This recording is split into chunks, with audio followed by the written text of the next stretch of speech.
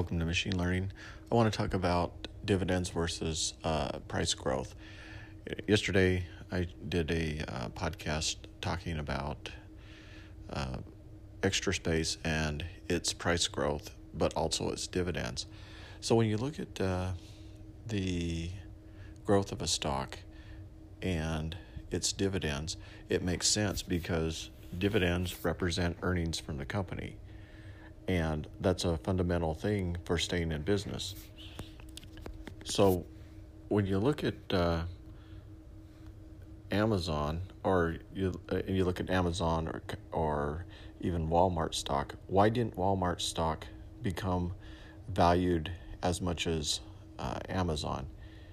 And Walmart had super centers, it had distribution nodes, it was importing cargo from the China, and is advertising cheaper prices,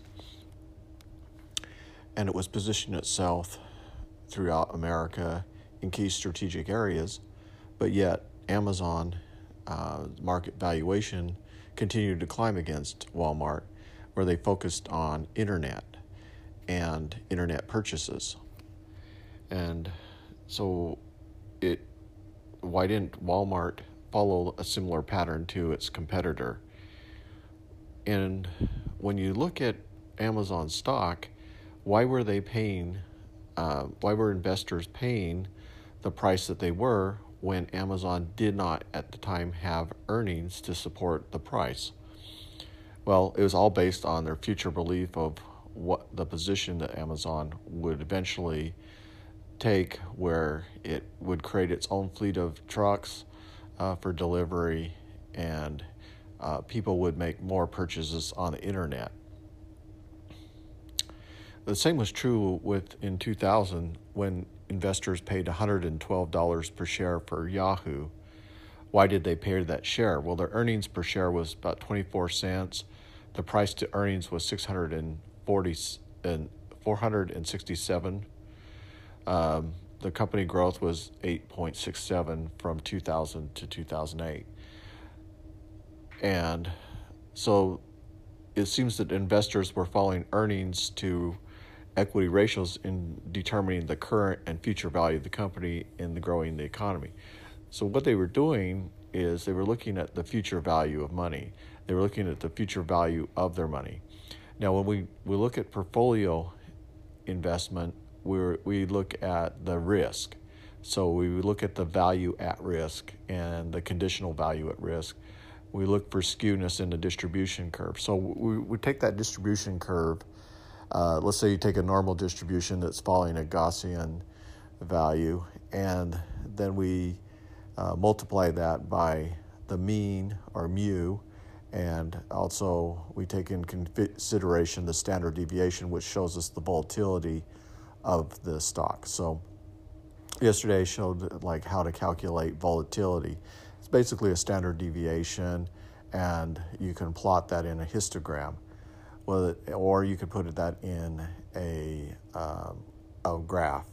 And volatility shows you the uncertainty levels that the investors are having, where they're looking at buying or selling, and what you're looking for is structural breaks, where the buying and selling behaviors now become more uniform. For example, if there was a panic or a mania, then that would be a structural break. But you have to know where those structural breaks occur, and then what you do is you take ordinary least squares algorithms in segments, and you can see changes in the slope of the line, and that might indicate proof that a structural break occurred. Okay, so when you're looking at portfolio, you're looking at risk management. How much money could I lose in this portfolio, or what value is at risk with 95% confidence? And so those represent kind of the areas that are higher in the standard deviation above a certain threshold. So you could say, well, 60% of my portfolio trades or percent earnings are above, let's say 40% in the standard deviation. And so you have some sort of benchmark that you're comparing. And if for some reason the the growth rate drops significantly below the threshold mark, then you know possibly that something in the behavior has changed, or that you could have a structural break. Those are some of the things that I've been thinking about is risk management. But at the same time, when you're looking at the stocks and the dividends, the fundamental question you should be asking is, can this stock beat inflation? So you're looking at dividend growth plus the stock growth, and it's a race. So in the case yesterday when we were looking at stocks, we were racing Extra Space against Cube Matrix, against Exxon, against Rio, against BHP. And in terms of price, Exxon seems to catch up with Extra Space at the very end of the year. So I looked at 254 trade days and looked at the performance in terms of price. But when you look at price and dividends combined, Extra Space is a very good winner. And if you compare Extra Space against Rio, which had the highest dividend earnings for your investment, then Rio would be the stock where you could get a large amount of fixed earnings, but you didn't have very much price appreciation. And then when you were looking at the cost to entry for 1,000 shares, the lowest cost to entry would have been Cubic. So you look at Cubic's growth and Cube Matrix and its growth and its dividends, it's really the best value. I would say it's kind of like what Hyundai used to be compared to Toyota, is it had a lower entry cost, and then it provided a comparable value. They weren't as well engineered cars in my mind at the time, but they have significantly improved their engineering, and the market now is reflecting the demand for the cars, their style, the consumer satisfaction, the luxury, the positioning. And so now when you look at a Hyundai, their price is comparable to the Toyota. And so what am I saying? Well, Cube Matrix could be the highest value in the portfolio. And so what you do is then you put it in a convergence matrix. It takes out the noise, covariance function, shrinkage, covariance, and it takes out the noise caused from random sampling. And then once you have that, you can feed that into your Frontier algorithm, and it will tell you, based on the risk portfolio, how you should balance your portfolio. What should your weights in that portfolio be based on the risk? And in that, the two areas that were high were for accumulation were Exxon and Cube Matrix and Extra Space. And Rio was the lower part because it was highly volatile. So in that sense, when you're looking at risk, you can weigh out what percentages that you want to have in there based on the volatility of that particular stock. But you also have to consider not only that portfolio weighting that way where you're looking at risk, but you also have to look at earnings. So how much will that portfolio earn for me, and based on what the weightings are, what percentages will contribute for maximizing the most profit. So that's what we want in a portfolio. And then when you look at your portfolio, will that portfolio beat inflation? So why do investors pay a super premium for stock? Well, they're either looking at the future value of money, how much money that stock could earn.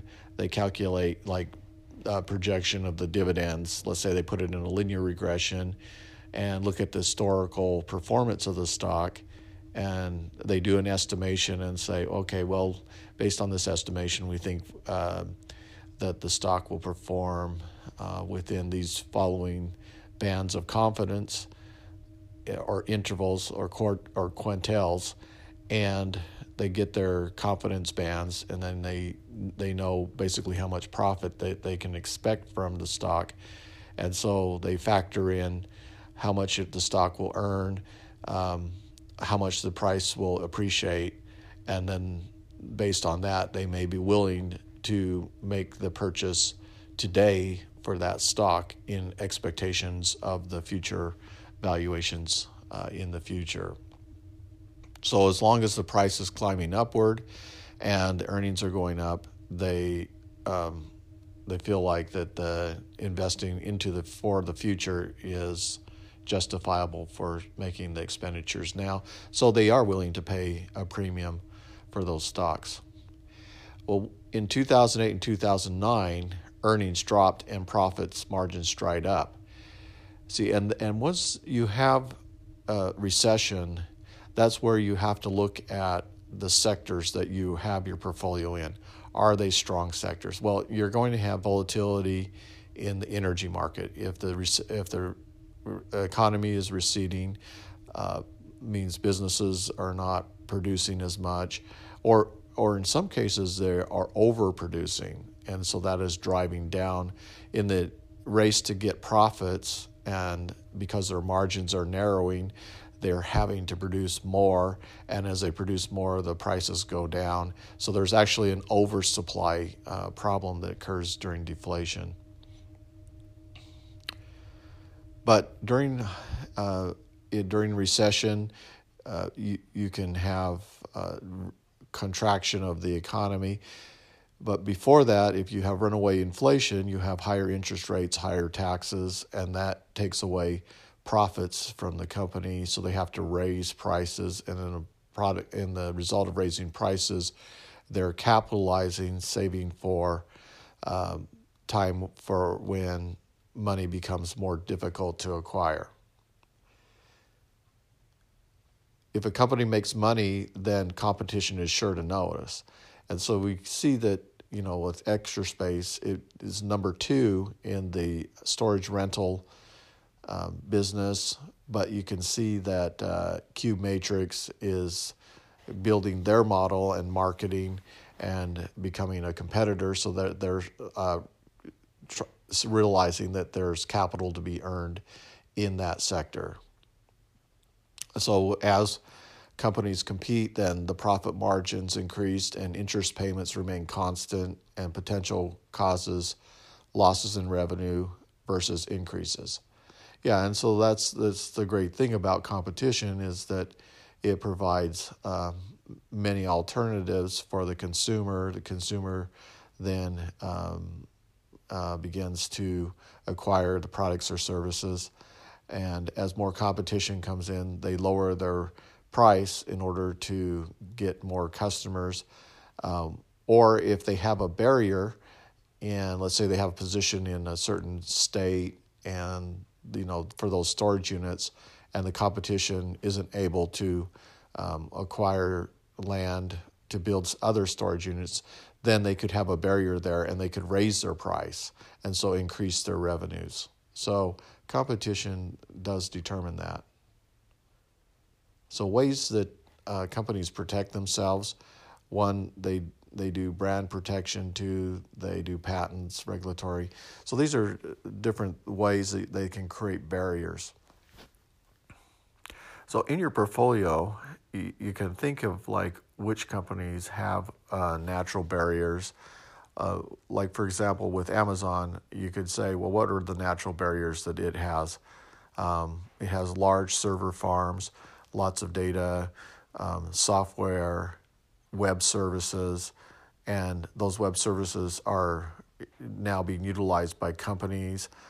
They're investing in AI, so the AI services now are becoming used by companies and to improve efficiency in their operations.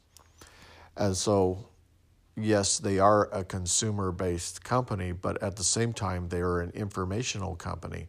And so as more and more companies or businesses begin using Amazon services, web services like their image recognition, text summarization, their deep learning, And as the bigger companies who can afford the computational cycles start to build large scale models for dealing with complex real world data, then Amazon will continue to receive those revenue streams. And so they could create barriers in the sense that as more companies now, the developers are writing to AWS versus writing their own Python libraries or using Amazon Java libraries that are integrated with Python, then you can see that Amazon is creating a barrier because now the consumers are locked into that technology. So it's almost like the same thing with Azure or Google. Cloud is what technology will the companies lock into, their developers will program for, and build their experience and knowledge base there. So it really is three competitors. Google, for cloud, there's Google, Amazon, and Microsoft. And Amazon is by far the largest in the group.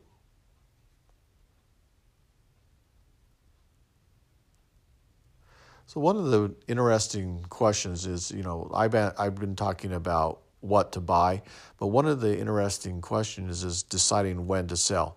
So when you look at the portfolio, let's say I'm not looking at portfolios that are frequently traded. Like when I look at the volatility of Rio and BHP, I'm really only looking at the dividend side, not the price growth, because the volatility, the percentage change is pretty flat. It's moving within a certain band, and that could be because energy is, like uranium, is bought on a 5 and 15-year contracts, and so there's lots of trading on small gains or losses, and so that sideways market is not interesting. I want percentage growth to have a smooth gain curve, almost like we saw in Allstate. But the question is when is it time to sell? The best time to sell is when projections turn out positive. The business is prospering and the market is adjusting price to match expectation. There are times when the market gets overly excited and the stock becomes overpriced. This is a perfect time to sell.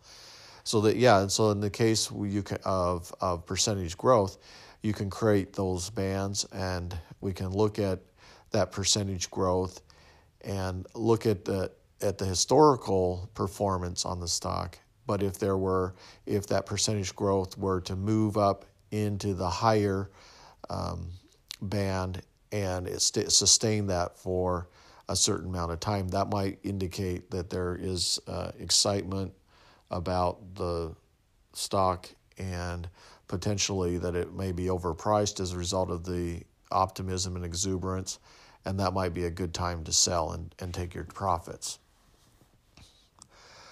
One of the things about portfolio management that I'm interested in is just steady growth. So I'm not looking for stocks that have a lot of buying and selling. I want low buys and low sells and lots of holds. And that means that there's a lot of growth that's occurring in the price of that stock. And then at some point at the end of the year, of the 254 trade days, then look at rebalancing the portfolio. So instead of just buying and selling all the time in the portfolio, you buy, put the money in, the $100 million in there, wait at the end of the year, rebalance it based on the risk, and create a new portfolio balance, and then hold for the next year. Keeping money in a losing position in hopes of a rebound is not advisable. So just sometimes if you're wrong in the portfolio and you have a stock that's just doing terrible in performance, maybe there's if there was a shock where, let's say like Fukushima, where there was a public sentiment was against nuclear energy, and wanting to shut down nuclear reactors, that might be a time to just cut your losses and move out of the uranium market out of your portfolio. But at the same time, I look at uranium and I think, well, as there's more electric vehicles that are coming on the grid, yes, the grid can handle possibly 80% of the cars converting to electric. But at the same time, you have to look at the energy source for that. Now, that would be natural gas, which is accelerated over coal. There are some coal fire plants that are generating electricity in Wyoming and Colorado, but and they are huge, and they're producing a lot of electricity. But as you look at renewables and the fact that renewables are such a small part of the energy production market, and even if they begin to try to scale that with solar and wind, it still will never achieve 20%.